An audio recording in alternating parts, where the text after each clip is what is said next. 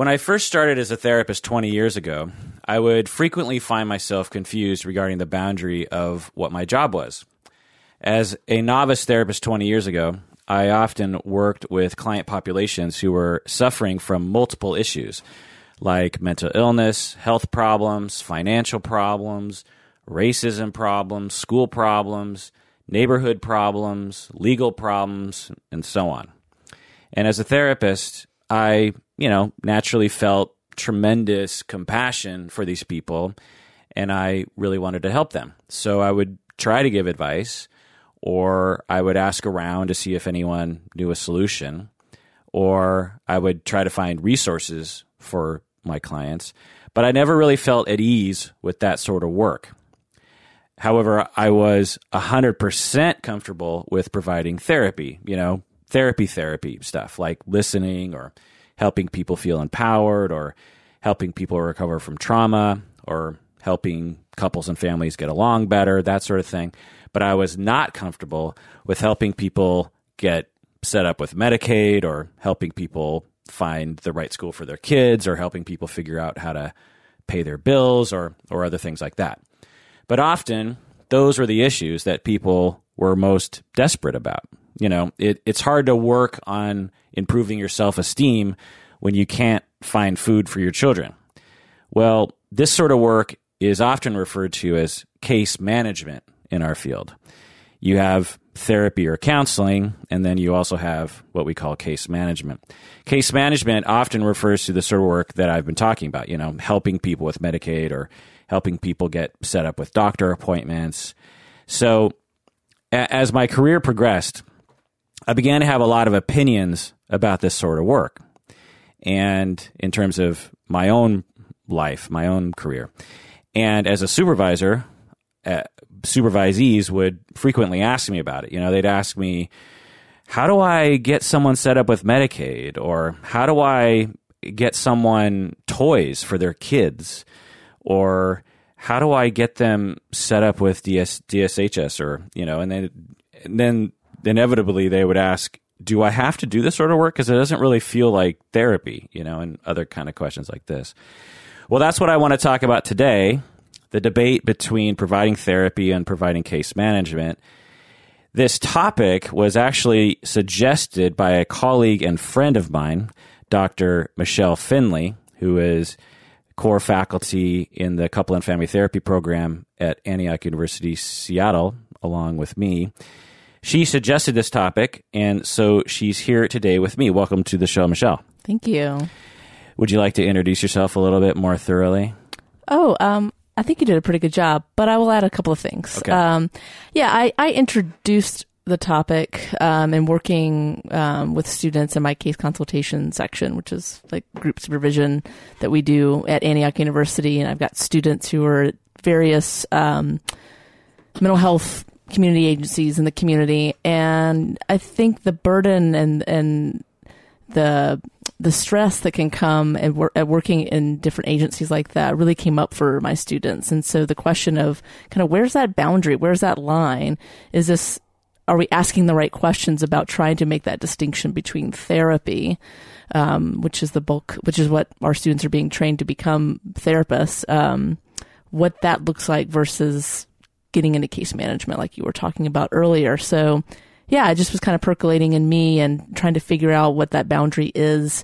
And so, yeah, I reached out to you. Great. Welcome to the Psychology in Seattle podcast. I'm your host, Dr. Kirk Honda. I'm a therapist and a professor. So, Michelle, what are your thoughts about this topic? I'm curious. You've been practicing as a therapist for 7? Over a decade. Okay, now. So over a decade. And you've naturally run into this case management question. How have you personally dealt with that? What are your feelings about it? Yeah, I think for me, my feelings are still a bit mixed for that. I still struggle with answering that question about what is therapy versus what is case management, because I think oftentimes that binary that I'm like trying to kind of figure out what that means, it's really hard to keep it separate in the reality of clinical work, of being a therapist. Yeah. And I notice, for me at least, when I worked in mental health agencies myself, the issues around, am I being a case manager? Am I being a therapist? Those questions came up way more frequently than in working in a private practice context. And I think that, in my view, my understanding of that is it really just speaks to the privileges or lack thereof among those that we're providing therapy services to in the mental health agencies, as opposed to who tend to pursue therapy through private practice. So that's kind of one thing that pops up, that there's a deep social justice issue here, and even asking the question. And then it makes me wonder, okay, why am I asking this question? Why am I making this distinction? What purpose is that for? Is it for me? Is it for my anxiety about having to manage a lot of stuff? Kind of for whom am I answering, trying to address that question? Right. So in case listeners don't know, what Dr. Finley is talking about is regarding private practice versus mental health agency, is mental health agencies often serve populations that are the most marginalized populations in your neighborhood or your region, and therefore suffering from a lot of the sorts of problems that I was talking about before that are very critical to their survival. Whereas in private practice, typically it's a more affluent, if not extremely affluent, population. And being in Seattle, since there's a lot of affluent people, private practice tends to have a lot of super affluent clients. And I just, as a side note, I have a client, or I had a client recently who I just sort of made a mental guess as to how much money he made. And I just thought, like, the way he talked, the way he was comparing himself to his peers, I was thinking, oh, he must be making like $40,000 a year or something. Like, he's strapped, he's paycheck to paycheck kind of thing. And then it came out later that he was earning like way more than that, and I just thought it's funny how in Seattle, like, you feel poor when you're actually like, empirically extremely wealthy when you think about like the country, if not the world. Yeah, absolutely. Right? But anyway, the point is that in private practice, clients, because of their affluence and their privilege, don't have to deal with Medicaid. They don't have to deal with social work. They don't have to deal with the difficulty of making appointments or being rejected for this sort of thing. They don't have to worry about long lines at some legal office or something. They could pay someone to do it, or they could hire a lawyer or something. They have resources available to them. Not always, but in general. So that's the difference. And as you're in private practice right now, yeah, and I'm in private practice, in our earlier years, as is the case for most therapists and counselors, they start off in these agencies where they serve these what we call multi-problem clients or multi-problem families. Not that there's something wrong with them, but they have a lot of different factors that are playing into the quote-unquote presenting problems. So when you say social justice, what do you mean by that as it relates to case management?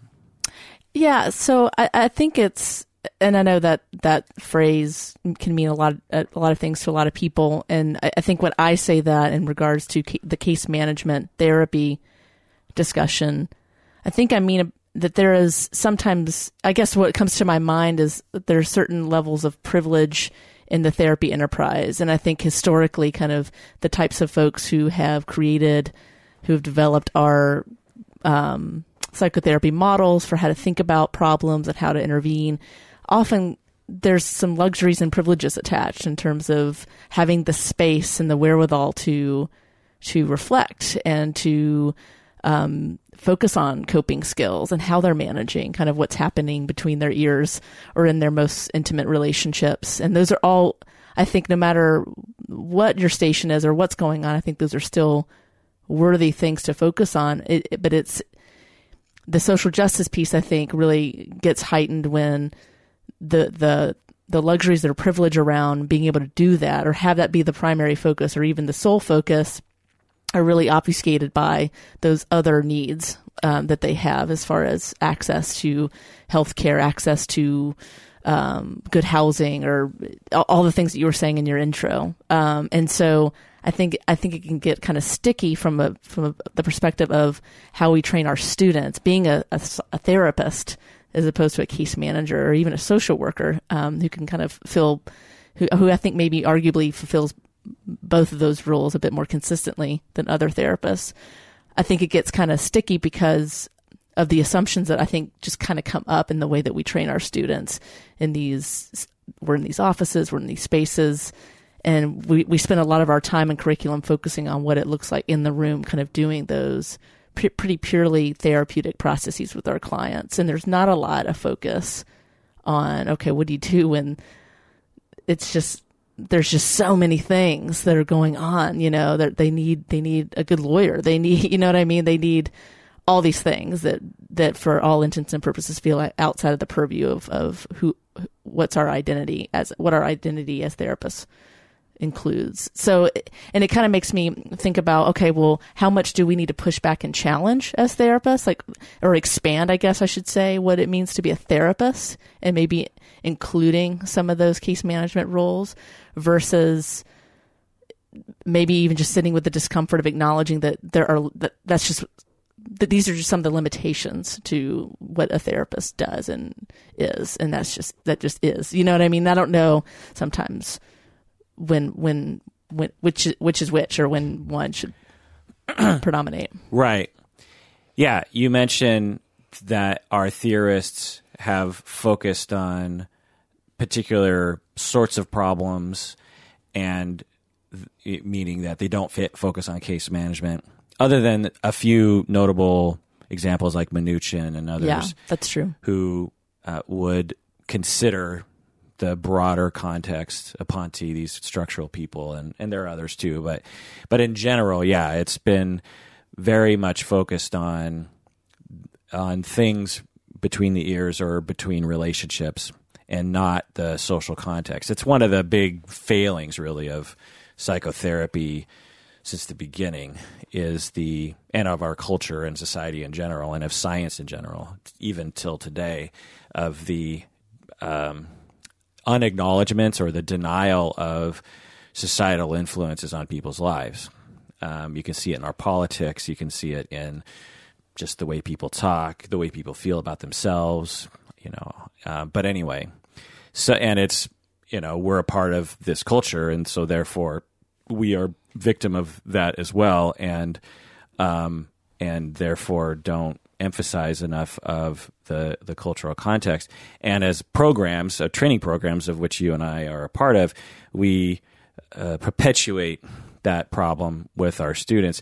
Also, we're privileged because most professors are further down the road in terms of their career and no longer work at agencies. Agencies are wonderful places to work if that's what you're into, but they typically don't pay very much, and they're typically sort of hard. They're harder jobs. Yeah, because of the clients, the hours, and so people typically, once they kind of progress, they'll either move up in the agency to a job that doesn't require them to be at the front lines, or they go into private practice, or some other gig that's not in that population. And there's also a lot of diversity even within agencies, like even within my students who are at different agencies, where some feel way more supported in a community mental health agency.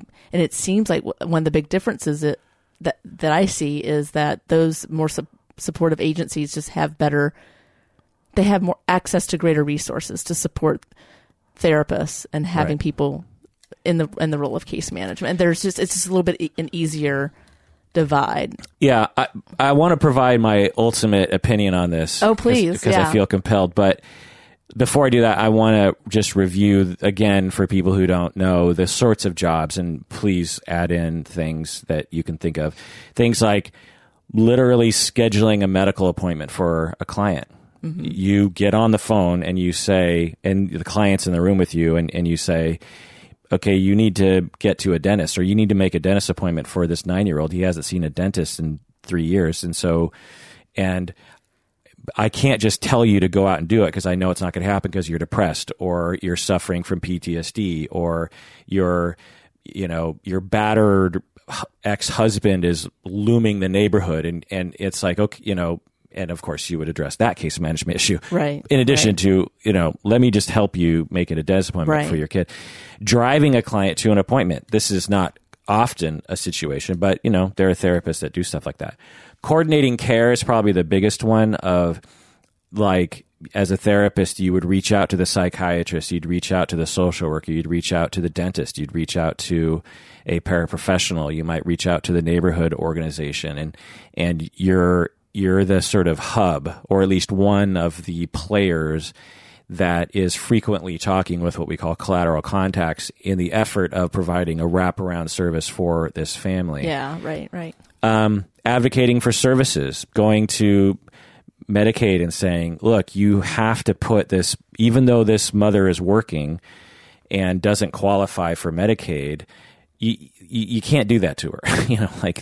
She's suffering from a lot of different things. She needs help. If she doesn't get Medicaid, she can't get mental health services, and all these other bad things are going to happen. So that kind of advocating, literally helping someone clean their house. I know therapists, in-home therapists that have done that. Mm-hmm. Helping clients access services, searching for services that could help them. This is another big case management activity that therapists are often called upon to do.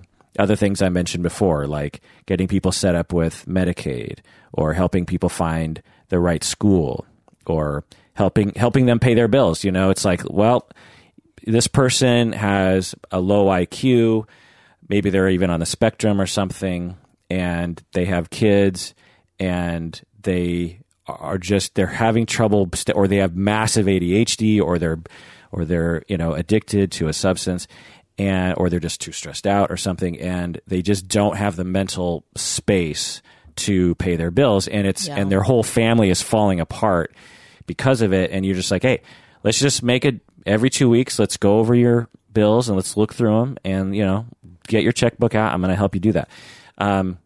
Very case management sort of work. Any other things you can think of along those lines? No, I mean, I think that's like the bulk of it. In my work with survivors of domestic violence, I mean, a lot of that turns into what we might objectively put in the case management role, but I just see it as an extension of my role as their therapist in terms of their safety plan and helping them make connections to other agencies or people to help, kind of like what you were saying, that coordinating care. So, yeah, I mean, I hear all of what you're saying and have done all those, almost all of those things that you suggested. Have you helped someone clean their house? Oh, I have not, but have I? No. I've been in their homes where I wanted to maybe clean their house, but did not actually do it. So what other kind of case management stuff have you done? Transporting clients. Okay. That's been part of it. To like appointments? Right. To appointments, making phone calls and helping to schedule appointments with other healthcare providers, whether they be psychiatrists, physicians, etc. Helping assist with childcare while they are participating in other therapy services. Mm-hmm. So that's kind of me assisting other therapists doing their role, but but that was kind of part of that agency culture too. We're just kind of all hands on deck. Right. If there's a need and you can provide it, right. We're gonna do that. Yeah, exactly. So. Yeah. Well, here's my ultimate opinion. Yeah, I'm so excited to hear this. There's a spectrum of possibilities for each therapist. And know that you have a choice in the matter as a therapist. Mm. You can choose to be heavily involved in case management, but there are responsibilities that come along with that decision. So on one end of the spectrum, you have someone who is perhaps indistinguishable from a full case manager, and they also provide therapy. But maybe 99% of their week is spent doing case management stuff. So if you want to do that, then the responsibility on that side is you better become competent at that, because you're not trained to do that in all likelihood, unless you are a social worker who got a social work degree and are also a therapist. In all likelihood, you have taken no classes on this sort of work.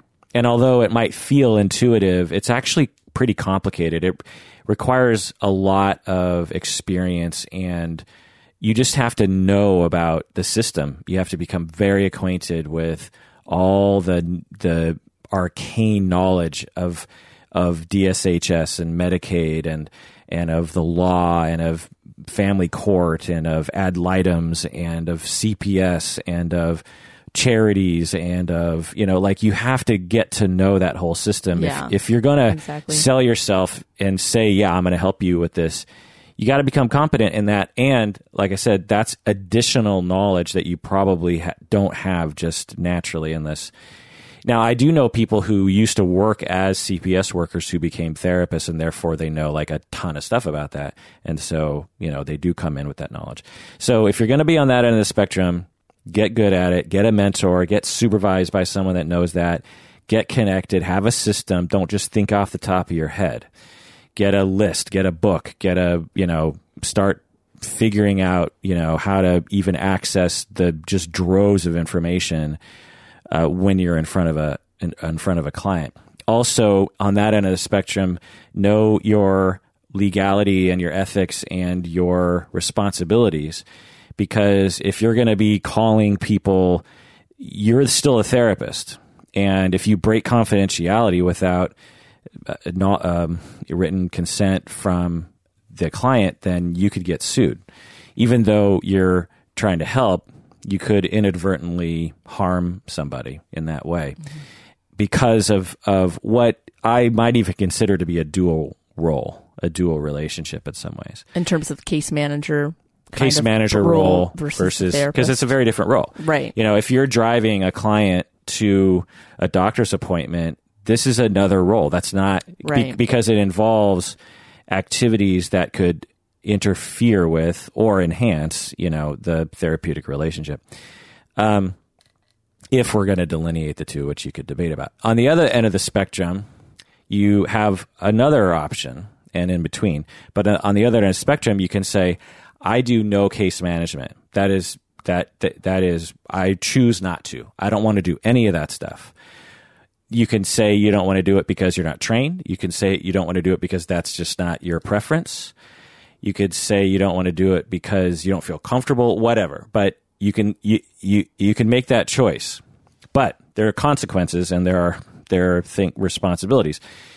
The consequence is that some of your clients might not get the help that they need. And you could say people could say that you're dropping the ball and that you're playing into a system that is marginalizing particular people, and you're just going along with that. So the responsibility is, if you're not going to do that and you have a client before you that needs case management, it's your responsibility to set them up with a case manager or to highly recommend that they get a case manager and to make it easier for them to get it. Just because this is what a lot of clinicians do that I know. They'll just say something like, well, it's not my problem, so, what are you going to do? Yeah. And, it traditionally speaking, going way back, that is the profession, but it is perhaps a better good for humanity if you consider the whole person and how they fit in society and trying to figure out what is morally the right thing to do. It's not hard to know a social worker by name and have their number and have them, that social worker might not be the ultimate person that works with this client, but they'll know about who to connect them with. And so maybe just, the one case management thing you do is, hey, I'm going to call this colleague of mine, and I'm going to give you the phone. I want you to talk with them and set up a time to talk. That's not much effort. Yeah.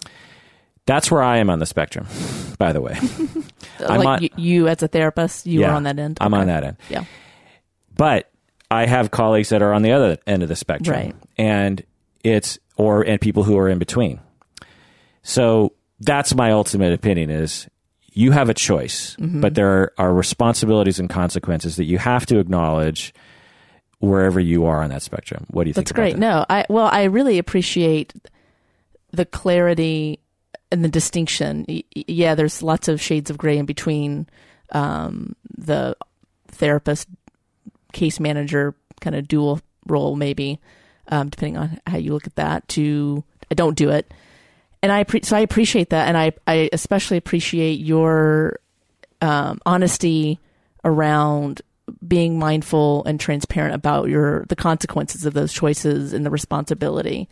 Because at the end of the day, you just have to acknowledge that some clients might require certain services that are within your purview or they're not. And it is part of your job as a therapist, regardless of where you are on that spectrum, to help somehow facilitate that, even if it's maybe more boundaried, we might say, like on the end of the spectrum that you're saying that you are. And I think that's what I sense in myself or with other students is that consequence, that issue that you mentioned on the other end of I don't do case management and worrying about kind of the social responsibility or duty in terms of not wanting folks to follow through or not want to facilitate or be to help in any way someone fall through whatever those cracks are, those societal cracks.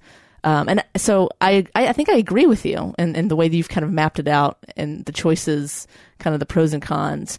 The thing I wonder about, though, at least with many of our students who are in agencies where there's maybe not as much choice for them as far as where they can be on that spectrum. So how do they navigate that? Because in the continuum, it does kind of assume that you have the ability to just stake your flag somewhere along that continuum, right, and then you can just, proceed, and go forward and prosper. Yeah. And so I guess I wonder for people who maybe have less choice because they're in an unpaid internship or whatever, how do you kind of help people in that situation, therapists in that kind of context? Yeah. Very frequent question, and well said by you. The thing that I tell people is there's a number of things I say. One is that you have to do what your on-site supervisor says. So they're your boss and they sign off on your hours and they evaluate your performance and they could fire you if things get hairy. And you want, particularly when you're an intern, really, you want them to like you. Yeah. You don't want to be the rebel, you know what I mean, in those situations, especially if you don't feel like you have a good relationship or a strong enough relationship with your supervisor, which is, frequently the case. So that's what I say. The second thing I say is, however, know that if you ultimately don't want to do case management with the rest of your career, know that you can work toward that. You know what I mean? Maybe right now, as a marginalized, unpaid intern, you have no power, and that sucks. And believe me, if I could change that, I would. But that's just the breaks, and I'm sorry for that. I'm sorry you had to go through what I had to go through. Exactly, that's true. But don't get, what I tell people is, if you want to do case management and that's what you love to do and it feels good to you, because to many therapists it does, then embrace it. But if you don't like it, which is frankly more often the case, I tell people, know that you don't have to feel like this is your job. You might be required to do this right now, but don't feel like, because of what a lot of novice therapists will tell me is they feel demoralized and disheartened by a job that they didn't think it was going to be this way. They, in their head, most people who come into our profession as trainees have a vision of sitting in an office with a client who actually wants their help and who has the space and time to do that for an hour a week. And the reality is that internship, not only do perhaps most of their clients don't even want their help, which is a whole other issue that we could talk about, that I try to help them with. Like, it's like, those clients that just make you feel like shit and like nothing is happening, and you're like trying to like get them to talk, and you're like desperately trying to convince them that they should not be so stern with their kids, and nothing is changing. Well, it's not your fault. It's no one's fault, but what I say to people is, just because someone's in your office doesn't mean they want therapy. Right. And you have to determine that. Is this person in my office someone who actually wants to work, or is this someone in my office who is just in my office? And there's a big difference. And the same goes for case management of delineating between, they're looking at me and they're just like, these families, don't have time to think about recovering from trauma. They don't have time to think about their self-esteem. They don't have time to think about their marriage. They don't even have time to think about dating anyone at this point. So, what is this job? This job sucks, and I'll say, well, there are, we'll talk for, 3 hours just about that very question. But one of the things that we'll talk about is this is not necessarily the only sort of client. This is not the only sort of client out there. And so know that even though you're involved in a lot of case management, it's not something you're going to have to do moving forward in your career. When I started out as a therapist, I was in the exact same boat that I'm describing as an intern, as a post-grad working at an agency. I had all these sorts of clients, and the case management stuff really started to pile up. I also did in-home family therapy, and that was even more case management oriented. Yeah, I've done that too. And so what I decided, at the beginning, I tried. I remember I kept this list. I knew about if I started learning, I would sit down with case managers and be like, okay, tell me, what are the resources out there? Because every once in a while, I'd hear someone getting set up with a resource, and I'd be like, oh my God, that sounds so awesome. I need to, that advocate for housing, or that advocate for, I remember Treehouse, if it's still around, was something in the Seattle area that on Christmas time, or really I think any time, you can bring your kids there, and the kids can just walk through this store and grab anything they want. It's just like free toys, and of course, it's like a value village, but everything's free, and kids can walk through and say, whatever you can carry out of here is yours. You know what I mean? And kids will just be like, oh my God, and you could imagine a very poor immigrant, 7-year-old kid would just be like in heaven with that, And so I remember learning about that, but I always felt like I was totally incompetent, because every time I felt like I was getting good, someone else would come along and go, oh, Kirk, there's this whole other thing with Medicaid that you don't even understand. You know what I mean? And I'd be like, oh, God, why don't I understand? And then I thought about it, and I said, I've never taken a class on Medicaid. I've never taken a class on Treehouse. I've never taken a class on social work. Of course I have no idea what I'm doing, because I've never taken a class on it. And so I was in a Y in the road, and I said, okay, I'm either going to take classes, or I'm going to become good, and I'm going to dedicate all this extra time post-grad to getting good at this sort of thing, or I'm not. Guess which one I chose? I said, I'm not. And so what I started doing was referring, especially in an agency, you can refer to a case manager, or refer to the therapist who just happens to know a lot about case management. And then what I started doing was, whenever clients or people came to me, because people would overtly ask me, Kirk, I need help with my housing. And in the past, I would say, okay, I'll get on that. And I'd be like, I don't even know how to do that. And I'd run around trying to figure out an answer. After the Y in the road, I said, I have no idea I don't even know what that means. I'm just a therapist. I was always saying that. I'm just a therapist. I'm just a therapist. I'm just a talk therapist. I might even throw that word in there. I'm just a talk therapist. I help people with their problems. I help people heal. I listen to people. I don't know anything about that, because I didn't. Yeah. And lo and behold, as time went on, people stopped asking me for those sorts of questions. And I relied on colleagues to help my clients out with stuff like that.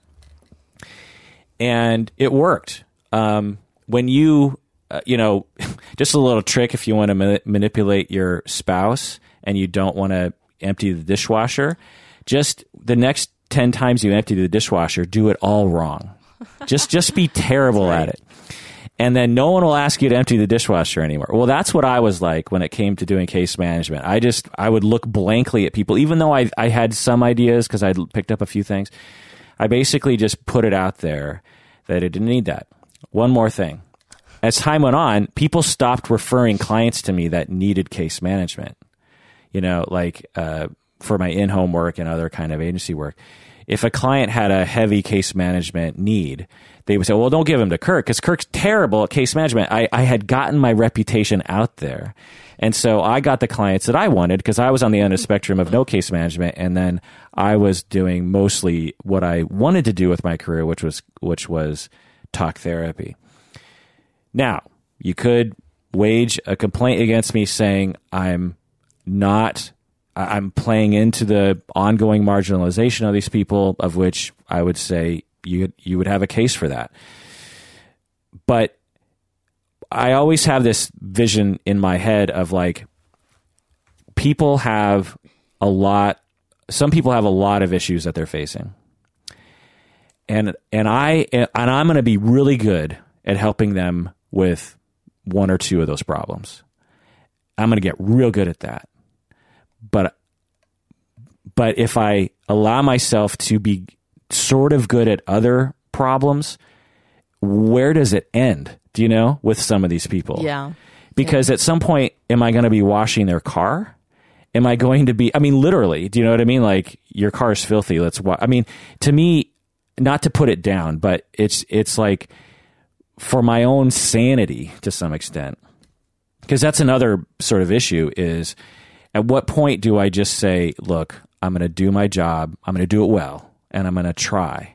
But I can't save it, because there's a bit of a savior complex issue when you start taking over for people. Right. Now, if you're working in a DV shelter, that's a whole different gig, right? I mean, that's a different expectation, a different... But that same notion of like the savior, like I feel like in all of this work, though, there's always going to be that tension of when are you kind of going to a place where it's not sustainable for yourself, for your own sanity and self-care, or perhaps you're over functioning to some degree. It's kind of like, when does that baton pass back to the client in terms of their own agency? So I guess when I hear you say that, I still think that is still an issue, even if you're actively working in a context where, there's some safety issues and these larger issues that maybe don't come at us as frequently in private practice or what have you. Yeah. Yeah. The other thing I'll say about this is there's a cultural thing in our field that I was basically hinting at, which is that case management is below psychotherapy. They're, in the ranking of our field, case managers are absolutely below culturally psychotherapists. Psychotherapists, family therapists, counselors are privileged in our field. Case managers are lesser, even though they could get paid more potentially. They're not doing real work, They're considered to be doing tedious, insignificant work, right? Psychotherapists are healing psyches, we're healing relationships. Of course we are, but I'm putting emphasis on it in terms of the way it feels. And so that's another factor that I'm sure plays into my own professional identity and my own professional preferences, that I, Kirk, consider myself the sort of person that does the high-minded work and won't lower myself to the low-minded work. That's a part of it. I know it's a part of it in my head. I mean, there's even certain levels of psychotherapy that I privilege. I consider psychodynamic, I see, interpersonal work to be superior to cognitive behavioral work, even though it's, in reality, why would we privilege those things? And so that's just a part of it. I don't know. Do you think that's a part of it? Yeah, I think for many, I was actually looking up before coming in here, just different job positions at agencies around the area, and many of the postings I saw for the therapist role, there's more words like the lead, the authority on the case, and you're doing all those processes that you were just talking about, that kind of high-minded stuff. And sometimes it would kind of venture into, I guess, more typical case management jobs. But then when I'd get to the salary, pretty consistently it was always higher. So than the case manager role that I just read, even if there was some overlap in terms of doing some assessment or diagnostic, and then, you know what I mean? So I absolutely think that's that kind of hierarchy or is certainly a part of it. Yeah, I mean, we come, for whatever reason, from a societal thing, particularly I think in the United States, that privileges talk therapists, that really benefits you and me because people are willing to pay quite a bit of money for it as compared to other kinds of work that's similar. And and even maybe even similarly educated. And I sometimes feel lucky, and I often just feel guilty about it, Right. And I recognize it. Even though I benefit from it, I have to recognize that, like someone who, drives their mail around, like delivers our mail. In our culture, they're considered lesser than you and me. Why? What's the difference? Like, why would that be? It's just a cultural privilege, it's just right. Just a story we tell ourselves. And case management versus psychotherapy is a part of that. I want to mention the sort of professions that are involved in case management. Of course, therapists and counselors are often, but sometimes they can just be BA level, bachelor's level workers, right, who are trained at a site how to do this sort of work. Obviously, social workers, or you can even just have a non-degreed advocate of some sort, just someone who knows a lot about the system, or a bachelor level social worker or a master's level social worker who works at a state agency or something. Registered nurses, I've heard, can be case managers. So those are the sorts of professions. And so I think that's another issue of, like, sometimes case management means you have a master's and you're just as educated as a lot of our colleagues. And sometimes it might mean that you're 19 and you're not even started college yet. So that might be another issue. Yeah, I think so. Yeah.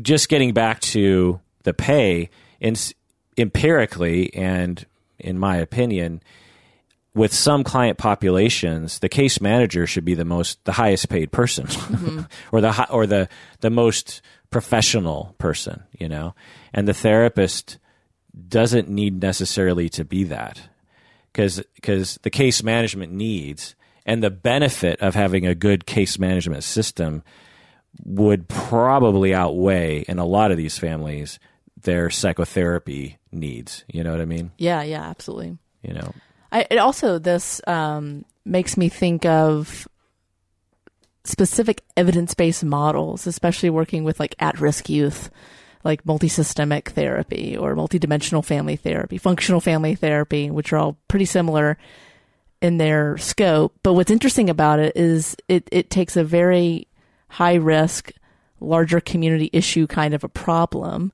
and it really embeds, it's like the total marrying of therapist and case manager. But it's like this whole organized system that you are uniquely trained in this, and you've got this team, and it's all built in to, it's a finely tuned machine. And it's interesting to see that compared to the work of, I think, a lot of therapists, where they're kind of more of a lone ranger in many ways. Like, they have to kind of work harder, I think, if they want to be on that end of the spectrum that you're saying and take on more of that case management. They have to kind of really build that into their identity as a single person in a sea of other people.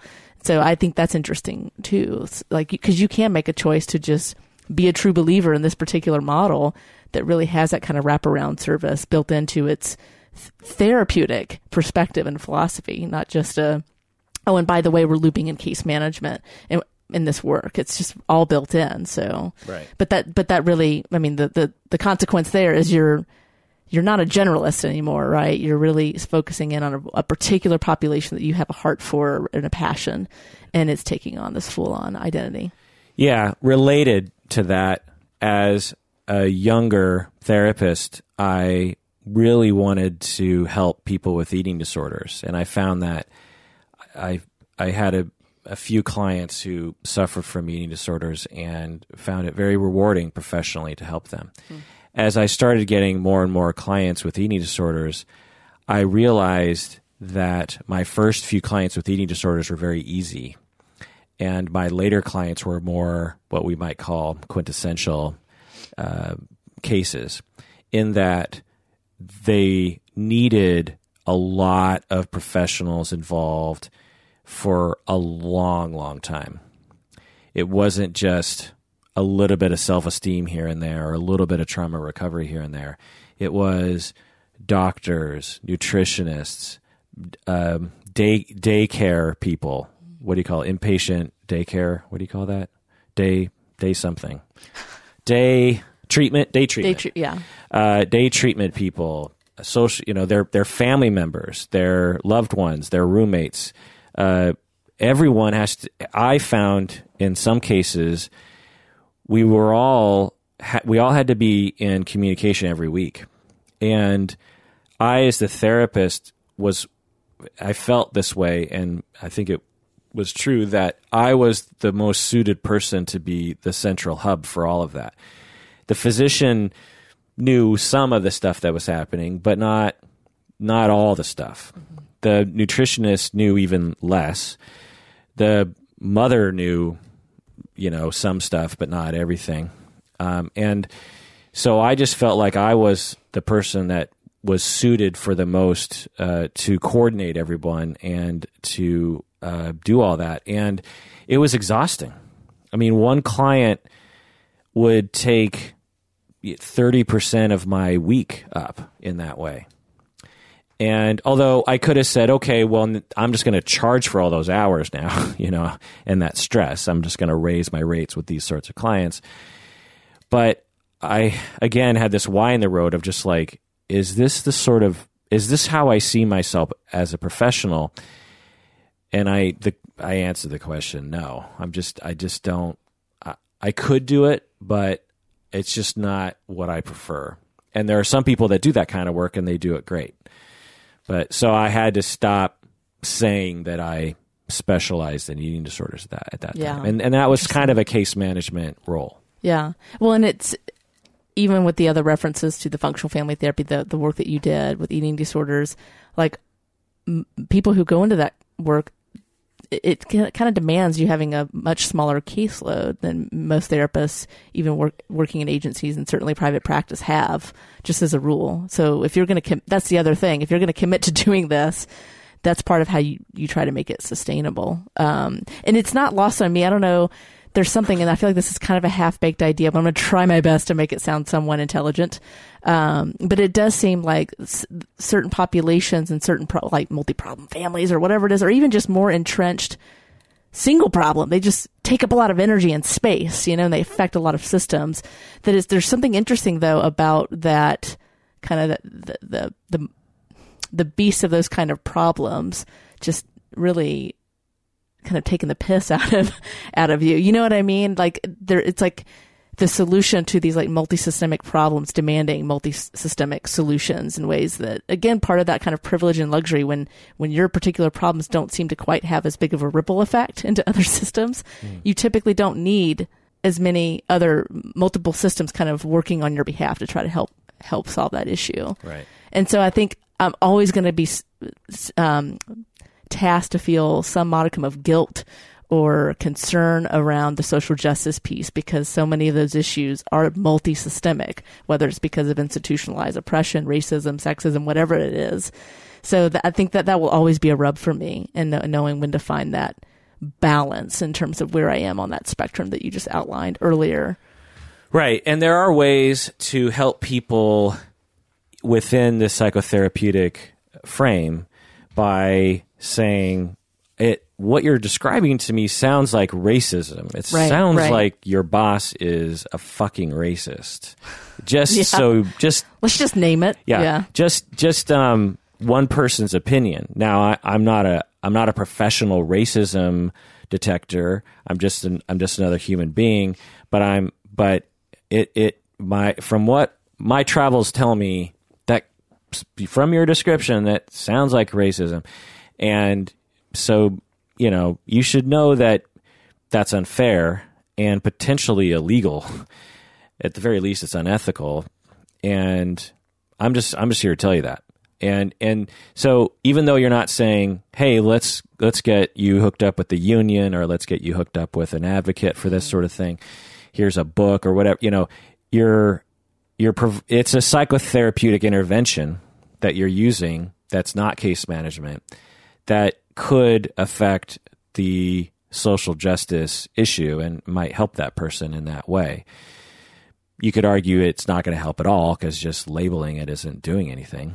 But, there are things you can do. The other thing is that, as I said before, perhaps it's a failing of our society or our field that we don't have a go-to person. You know what I mean? Like, it's incumbent on us to fix that problem, when we're not trained for it, and our model of care is based on people coming to our offices for an hour a week, that we don't have some system to just call them or just say, hey, go to this person. They'll absolutely help you. If you want a divorce, I don't have to look far to say, go talk to this lawyer. I know this lawyer will help you with the divorce. If you want, to get a hamburger in our society, I know where to point you. Just drive in any old direction, you'll find a hamburger place. But for some reason, it's when you have a problem with what we are calling a social justice issue, racism, sexism, marginalization, multi-problems, financial issues, childcare issues, employment issues, housing issues. It's like we don't have that quintessential person other than a DSHS social worker who have way too many cases. I think they have hundreds of cases. Yeah. And if we want to point the finger at anyone, it's ourselves for not paying the taxes necessary to bolster that service. We should also mention public health, which I haven't mentioned yet. Is Planned Parenthood, they have caseworkers as well. But yeah, it's just kind of. But at the same time, in terms of what you're saying, if I would say, if you ever feel guilty and you've tried what you can try, and you've referred them to the best person you can refer them to, then I would sleep easy at night. Because we're only, no, I get that. We're human. We're, right. There's only so much we're capable of. Right. Yeah. No, I think that's absolutely true. Yeah. And it's not like I'm, having a terrible night's sleep or anything. I guess I think that I'm okay with some of those kind of uncomfortable states, because I think to some extent, like sometimes I think it can go too far and it's like, oh my gosh, you're running yourself ragged, But having that around, I think, can be healthy, or at least I'll speak for me, kind of helps to keep me honest or open, and not closed off to a new way of thinking about it, or just a new way of helping, or maybe not, or maybe I just stay kind of where I am. But where are you on the spectrum? I'm probably, that's a good question. I am probably more, not quite the middle, but a little bit closer to the side that you're on. Okay. Yeah.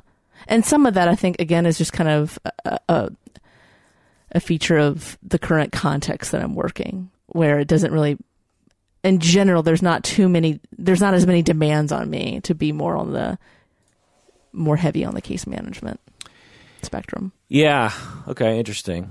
So I guess it's kind of, perhaps where I am is more just in response to kind of the reality of where I am, and less a lot more thoughtfulness, frankly, in terms of like, I am here, here's my flag, Based on the sort of clients you're seeing. Yeah, yeah. And perhaps kind of more,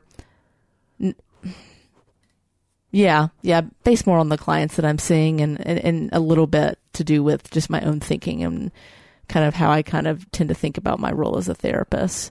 But I haven't been as intentional.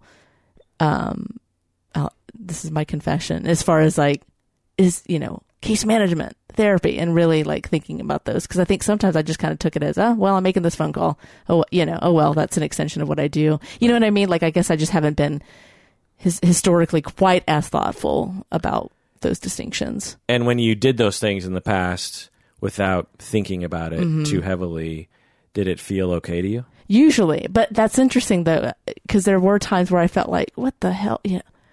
Why am I doing this? Like, I'm spending so much time on whatever, and just feeling that burnout feeling, right. Or kind of verging on burnout. And that's when I would think more intentionally about it. Right. It's like, if I had time, if it felt like it made sense within the treatment plan, no problem, but it's when it started to kind of feel like, I feel like I'm working harder. Right. than my client, or whatever it was, and perhaps it was just a bad burrito and it really had nothing to do with the case. But whatever it was, I just started to feel kind of a negative feeling, Yeah.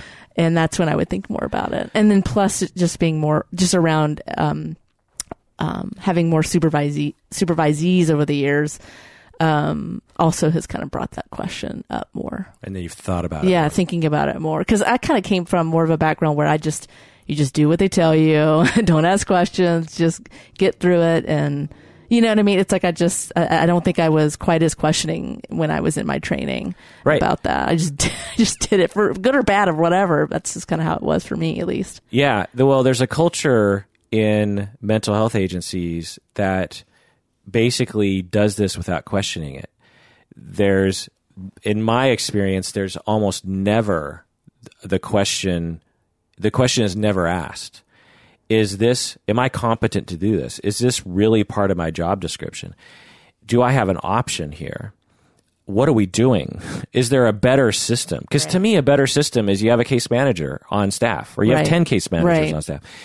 And you're all well connected. Yeah. It's a real working relationship. Yeah, they're next door to your office and you just go, blah, blah, and instead of like some agencies, they don't have a single case manager on staff. They have 10 therapists, no case manager. And so the question is never asked. And I find that to be a problem. When I tell my supervisees my opinion on this, inevitably they always have a sigh of relief. They're like, "Oh my, are you really? You mean I don't have to do that forever?" It's like giving them permission. Yeah. Yeah. And because, like I said, we enter the field wanting to do a particular job. Right. That's true. If someone asked you to dig a ditch as part of a therapist, or work on the electrical lines, or wash someone's car, or clean someone's chimney, I'm just looking at things that I can see in front of me right now. Fix a clock. Just because your boss asks you to do it, or a client asks you to do it, and it will actually help them, does not mean that you have to do that or have to consider that a part of your job. Right. And I'm not putting down case management specifically, but I'm saying that you get to decide the job that you want to have in some ways. If you hate working with this particular population, now again, as an intern, you might not have that choice, but as you move forward in your career, you absolutely have the right to head your career in that direction. There are options for you. And if you don't want to do case management, you have that as an option you can work toward, because that is not a requirement. Now, if you came to me and said, I want to be a therapist, but I don't want to communicate with another human being for the rest of my life, I would say, tough shit, you have to communicate. I mean, that's just part of the gig. Or maybe you need to change your path. Yeah, you can't be a therapist without communicating to people. Or I want to be a therapist and I want to be a nudist 24/7. Well, maybe online therapy, without Skype, or just from the neck up or something.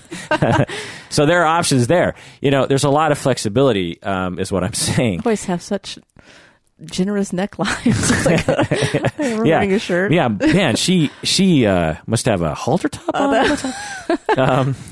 And so there are options, and so when I tell a beginning therapist about this, they're just like, oh, because no one at their agency is even bringing up the question as to whether or not this is something that they have to do or don't have to do. Right. And actually, that's interesting that you say that, because I think that when it really comes down to it for a lot of the students I've worked with this issue, is it comes to the way in which they feel that they can talk openly about job roles and responsibilities, and that there's a more of a coordinated effort, I guess, in terms of how work is defined and allocated.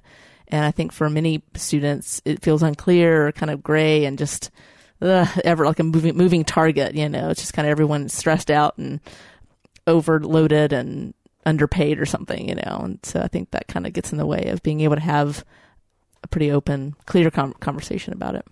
Right. Totally.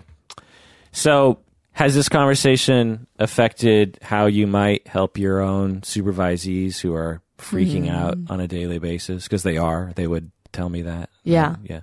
So does this change how you might approach them? I don't know how much it changes the doing, but I think it does help give more confidence. It's kind of that hopefully will translate into more confidence and a little bit more ease on their parts in terms of just both having a little bit more clarity about what's kind of in their wheelhouse and how much choice and control they have.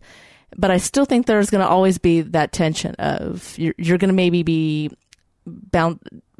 toying with that question of where that line is and what that looks like kind of throughout your career.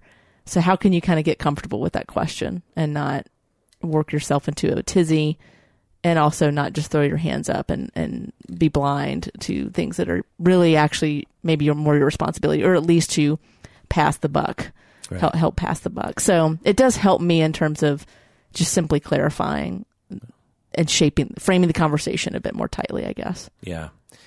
What I recommend to novice therapists when I'm talking to them is keep thinking about it until you feel comfortable with a personal policy about it. Keep thinking about it, keep talking about it, and establish your policy. Because if every time a client asks you to do a case management thing, you go into your prefrontal cortex and try to, executive function a solution to every single time this comes up for you, you're going to burn out. Right. Absolutely. Whereas if you develop a policy like these are the things I'm going to do and these are the things I'm not going to do and here's how I feel about it, then as they come at you, you just invoke your policy that you've already explored and established as feeling good to you and incorporates the social justice piece and like the reality piece and all that kind of stuff. Yeah. Then, because that's what I did a long time ago, early in my career with case management, I developed that policy that I still have today. I probably developed it 6 months after graduation. I mean, it was quick because it's so much. There was so much in the beginning. And so I developed that and refined it over time. But I have never really had qualms about it. I haven't run into any personal burnout regarding case management because I have a policy and I just follow it and I don't have to think about it. It's just like, these are the things I do and these are the things I don't do. It's like it's part of your identity too as a therapist. Right. Yeah. As you develop as a therapist, the less thinking you need to do about certain things, the better. But you have to think a lot to get to the point where you don't have to think anymore. Right. So, yeah, no, totally. Yeah. All right. Well, that does it for that episode. Thanks for joining us out there. Please take care of yourself. Why should people take care of themselves, Michelle? Because really, I mean, when it comes down to it, I think you're really the only person who really can. Yeah. In a lot of ways. Yeah. True. And after that, get other people to take care of you as well, because it takes a village to take care of somebody. That's true. All right. See ya.